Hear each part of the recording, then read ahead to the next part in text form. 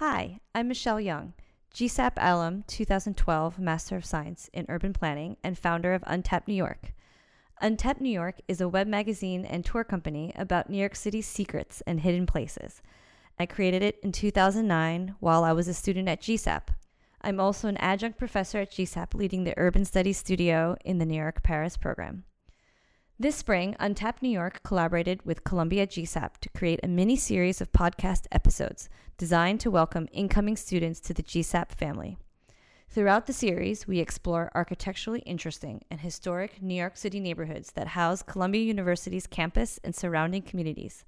This is our first of 3 conversations especially produced for the school. Today, we have a real treat with our guest, Justin Rivers, Chief Experience Officer at Untapped New York. Justin creates and delivers some of our most popular tours, including the underground tour of the New York City subway, the remnants of Dutch New Amsterdam, and the remnants of Penn Station tours. His mission is creating and leading unique experiences that help New Yorkers and visitors alike rediscover their city. Today, Justin will discuss the neighborhood of Morningside Heights in New York City, which is home to Columbia University's Morningside campus and to the Graduate School of Architecture, Planning, and Preservation. He'll be sharing 5 hidden spots you should not miss, and then him and I will do a little Q&A together about Columbia, New York City, and more. Thank you for letting me join in. I'm excited to take my work from the streets and bring it over the pod waves. As you mentioned in your intro, my mission is to help people uncover some of New York City's amazing hidden spots. And although abandoned and off-limits places are fun, I find that the best discoveries are often hidden in plain sight and sometimes in our own backyards. So for those folks living in and around Columbia University, you all have tons of really cool hidden gems tucked away in Morningside Heights. But for now, I'll share my 5 favorites. To start, I really love knowing why neighborhoods and streets have their names, because there's usually a little story tucked away in there somewhere. So the name Morningside Heights actually begins and ends with a rock, a geological phenomenon, not the country in the Middle East. Morningside Heights, the neighborhood, exists because of Morningside, the park, which therein, front and center, is a giant ledge of schist, which has a great eastern exposure. Since the sun rises in the east, you can do the math as to why that's the Morningside. The rock is also a super good workout if you're running or just hiking the park, just an FYI. You get the word heights because the neighborhood itself is on the high and west end of the ledge, and when the park was finished in the 1890s, it just felt like a good idea to change the name to Morningside Heights to attract real estate prospectors. Before 1890, the area was called Bloomingdale and was most famously known for a lunatic asylum and orphanage, which made up almost the entirety of the neighborhood.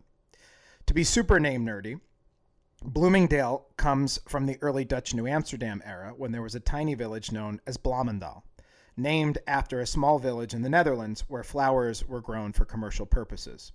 The village just so happened to also be near the village of Haarlem, both in New Amsterdam and in the Netherlands. Broadway in the area today was known back then simply as the Bloomingdale Road before it was assumed into the larger continuous thoroughfare that became the Broadway we know today. But enough names. Let's talk about the spots. Let's start with one right on Columbia's campus itself. Spot 1, the Owl in Minerva, Columbia's campus.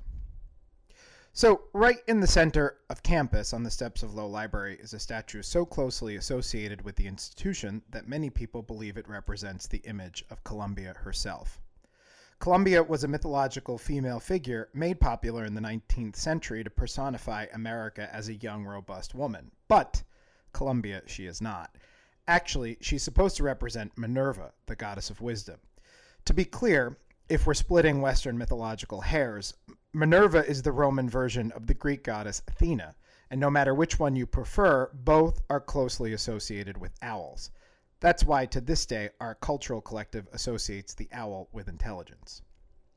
The statue is called Alma Mater, which in Latin translates to nurturing mother, and was sculpted in 1903 by Daniel Chester French.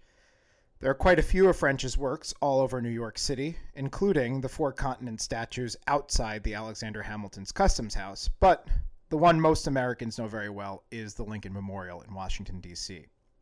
French loved to design his sculptures with a lot of heavy symbolism.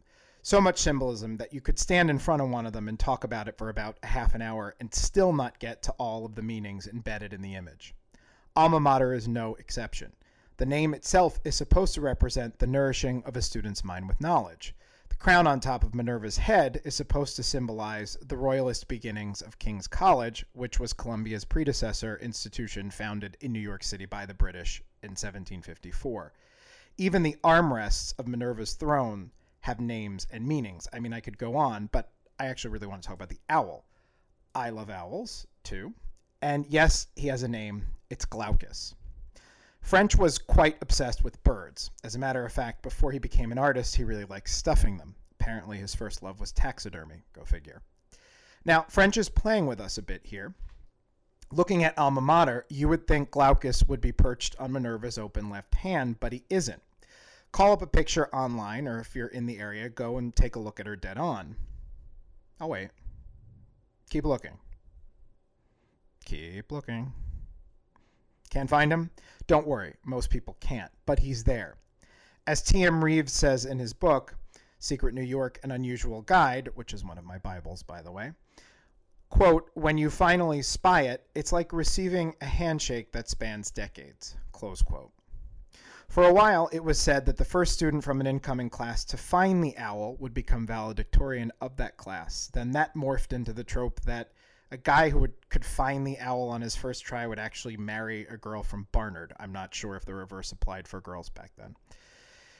In May of 1970, someone planted a bomb on Alma Mater, which did go off and heavily damaged Minerva's throne. So she was removed for a bit in the late 70s for some rehabilitation and then was reinstalled.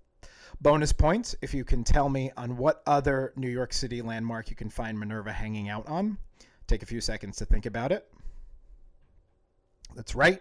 She's sitting out on the facade of Grand Central Terminal in the sculptural grouping known as Transportation, facing 42nd Street. And no, Glaucus did not commute with her to Grand Central. Spot 2, the Guastavino Dome, St. John the Divine. In Morningside Heights, you have two of the city's, if not the country's, greatest examples of religious architecture.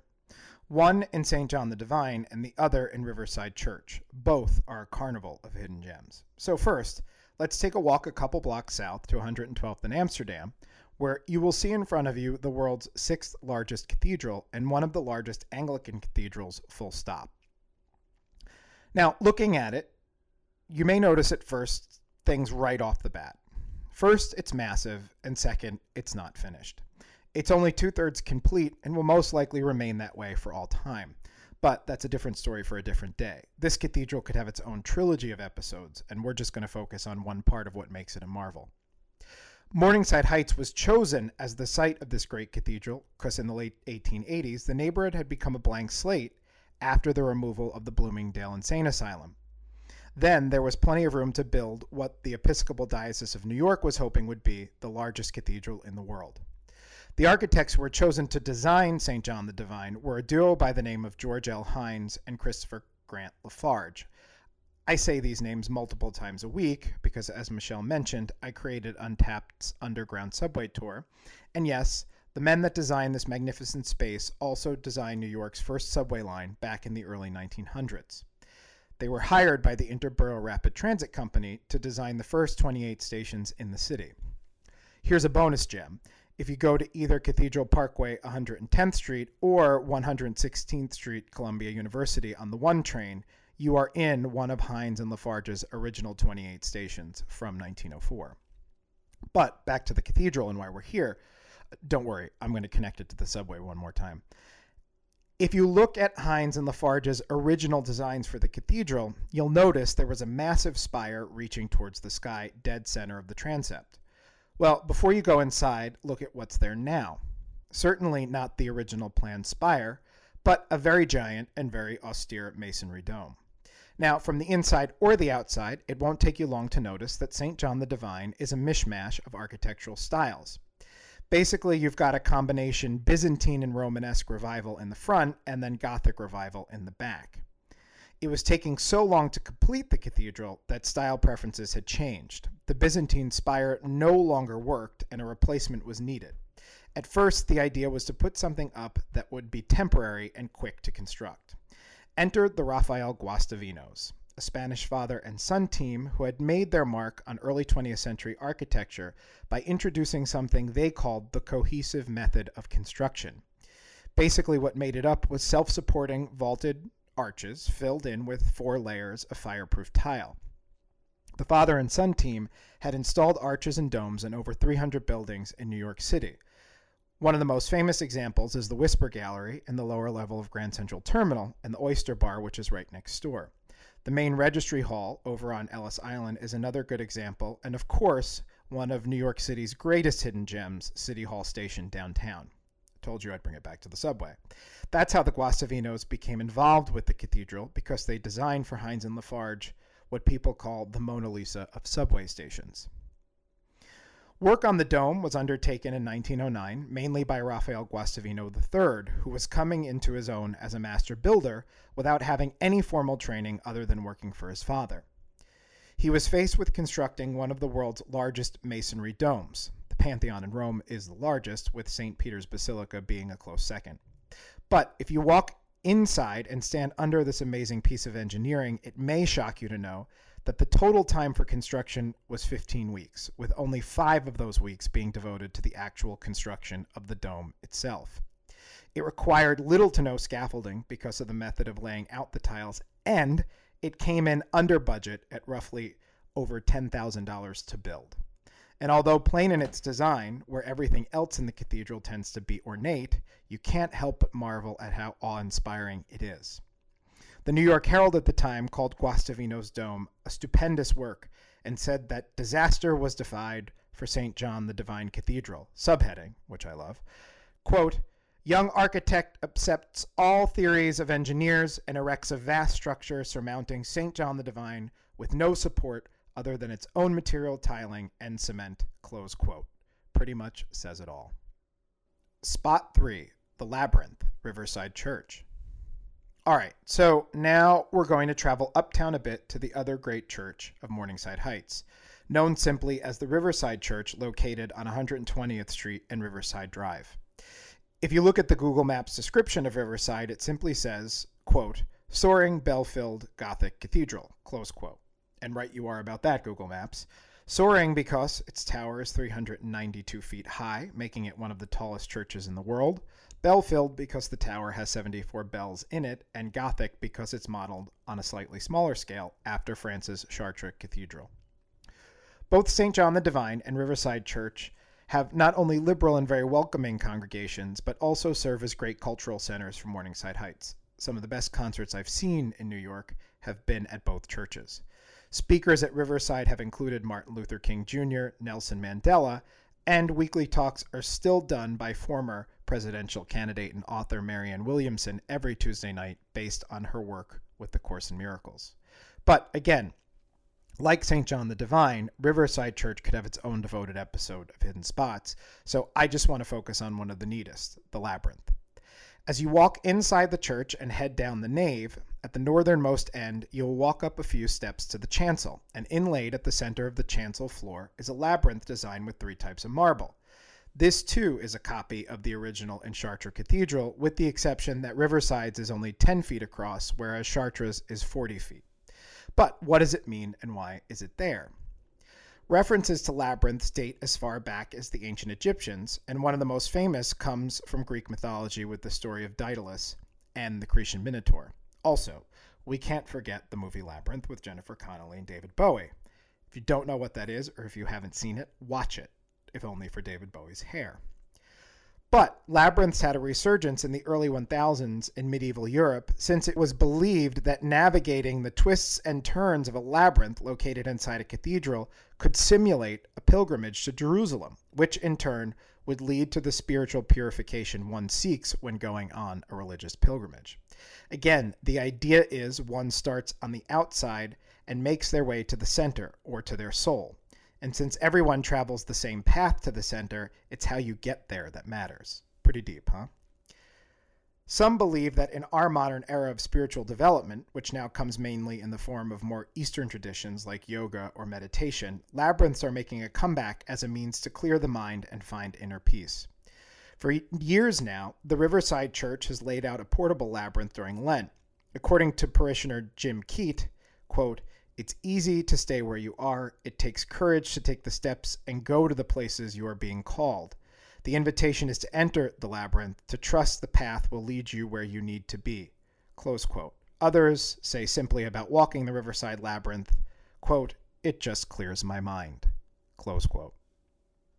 Spot 4, the left-looking eagles, Grant's Tomb. Our next commute is pretty easy since we're basically crossing over Riverside Drive and heading west to Grant's Tomb. Don't worry, I'm not going to make that dumb joke. There's lots we know about Grant's Tomb, including that President Ulysses S. Grant is buried there. Okay, so I made a version of that dumb joke, sorry.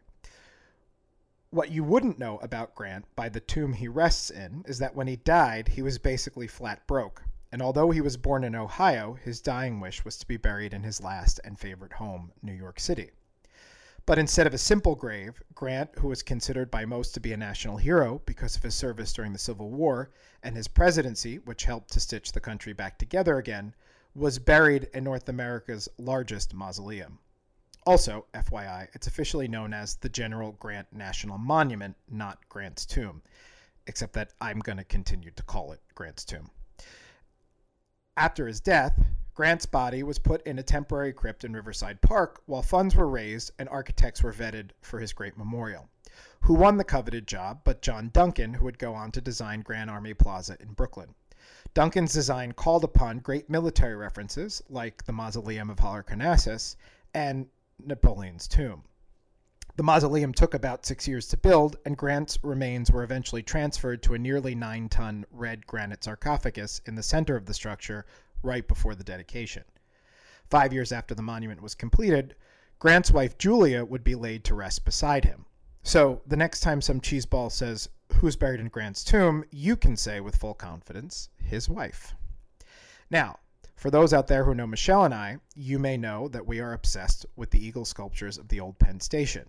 It's actually one of the reasons we met and started working with one another. New York has sculptural eagles all over the city, many of whom have flown their original coops to perch on new homes. Grant's tomb has two of the most unique.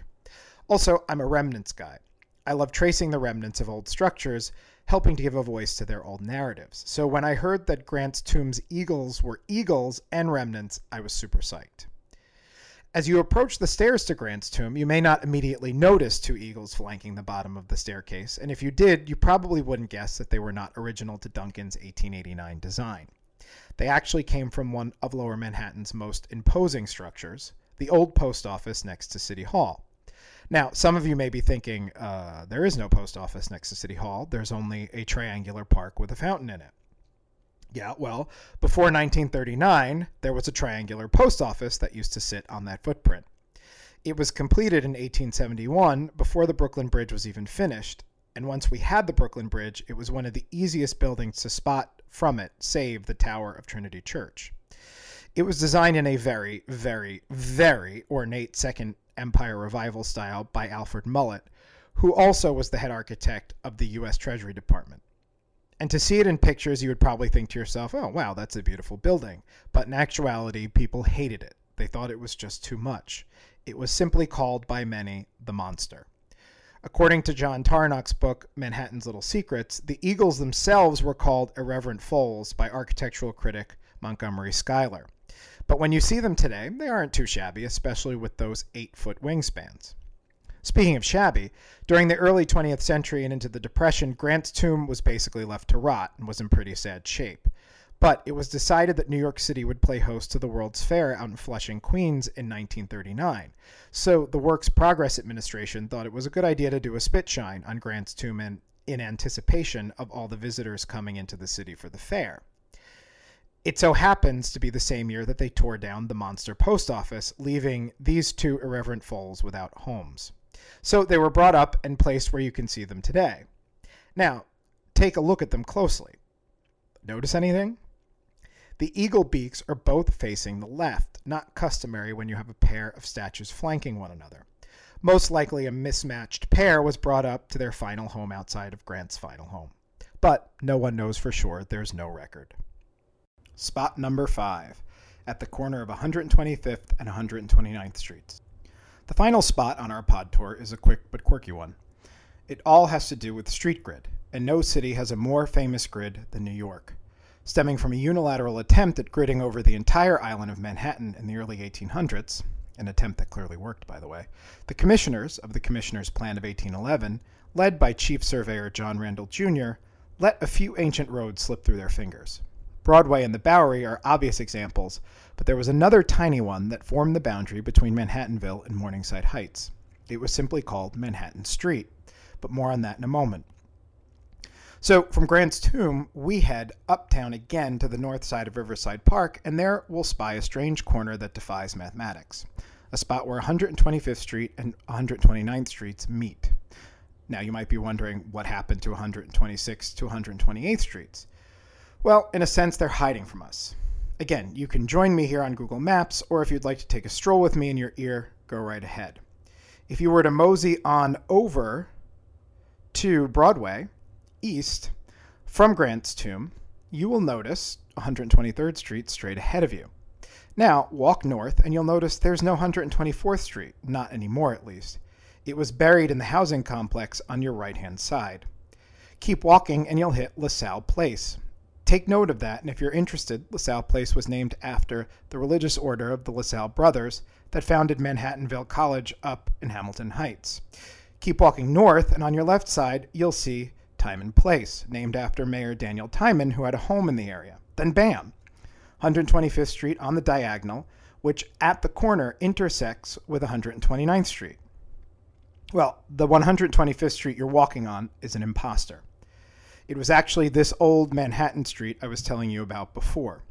Manhattan Street used to have a popular streetcar line that would bring people down to a pier on the Hudson, which offered ferry service over to Jersey and access to the Hudson River Day steamers. The streetcar was known to all simply as the 125th Street streetcar, and it actually made the final leg of its voyage by turning off of the real 125th Street onto Manhattan Street at Morningside Avenue. In the 1920s, it was decided that because the streetcar was so popular, Manhattan Street should actually be renamed West 125th Street. What happened to the real 125th Street? Well, remember LaSalle Place? Yeah, that's the real 125th Street. Timon Place was actually the old remnant of 127th Street. And thus, good old Manhattan Street, now West 125th Street, runs roughshod through the grid and plows its way into 129th Street. When the changes were made, it forced all the buildings in the area to officially change their addresses, and of course, all of the maps needed changing. And that, my friends, is only a taste of some of the more hidden and fascinating spots in Morningside Heights, which means I now get to turn it back over to Michelle. But we decided we were going to flip things around a bit so I could do a little Q&A with her. Now, full disclosure, Michelle, I know you very well since we've been working together for over 6 years, and I don't even know the answers to some of these questions, so I'm excited to hear about what you have to say. So I'm just going to ask you a couple things, if that's okay. First question, what instilled in you the heart of an urban explorer, and how did that lead you to creating Untapped New York? Also, maybe you might want to define what an urban explorer is for our listeners. You know, on a broad level, I think an urban explorer is anybody who walks around with a curious mindset. I also think that people who are ready to discover new things are generally positive and optimistic. So I like to believe that you and I could transform any optimist into an urban explorer. But within that category, there's a broad range of what constitutes an urban explorer. The popular definition of that term in the last couple decades has been mostly associated with people that trespass to go into illicit places. This was popularized by the internet, then with Instagram and hashtags like urbex and the like. There's often also an association with abandoned places as well, though I would put rooftoppers, people that climb to the top of buildings, into this category too. But I think those are a small but robust group at one end of the spectrum, whereas most people fit into a more casual urban explorer category, and one can go between the two. So then where do you think you fall in between the two? I knew we'd go here.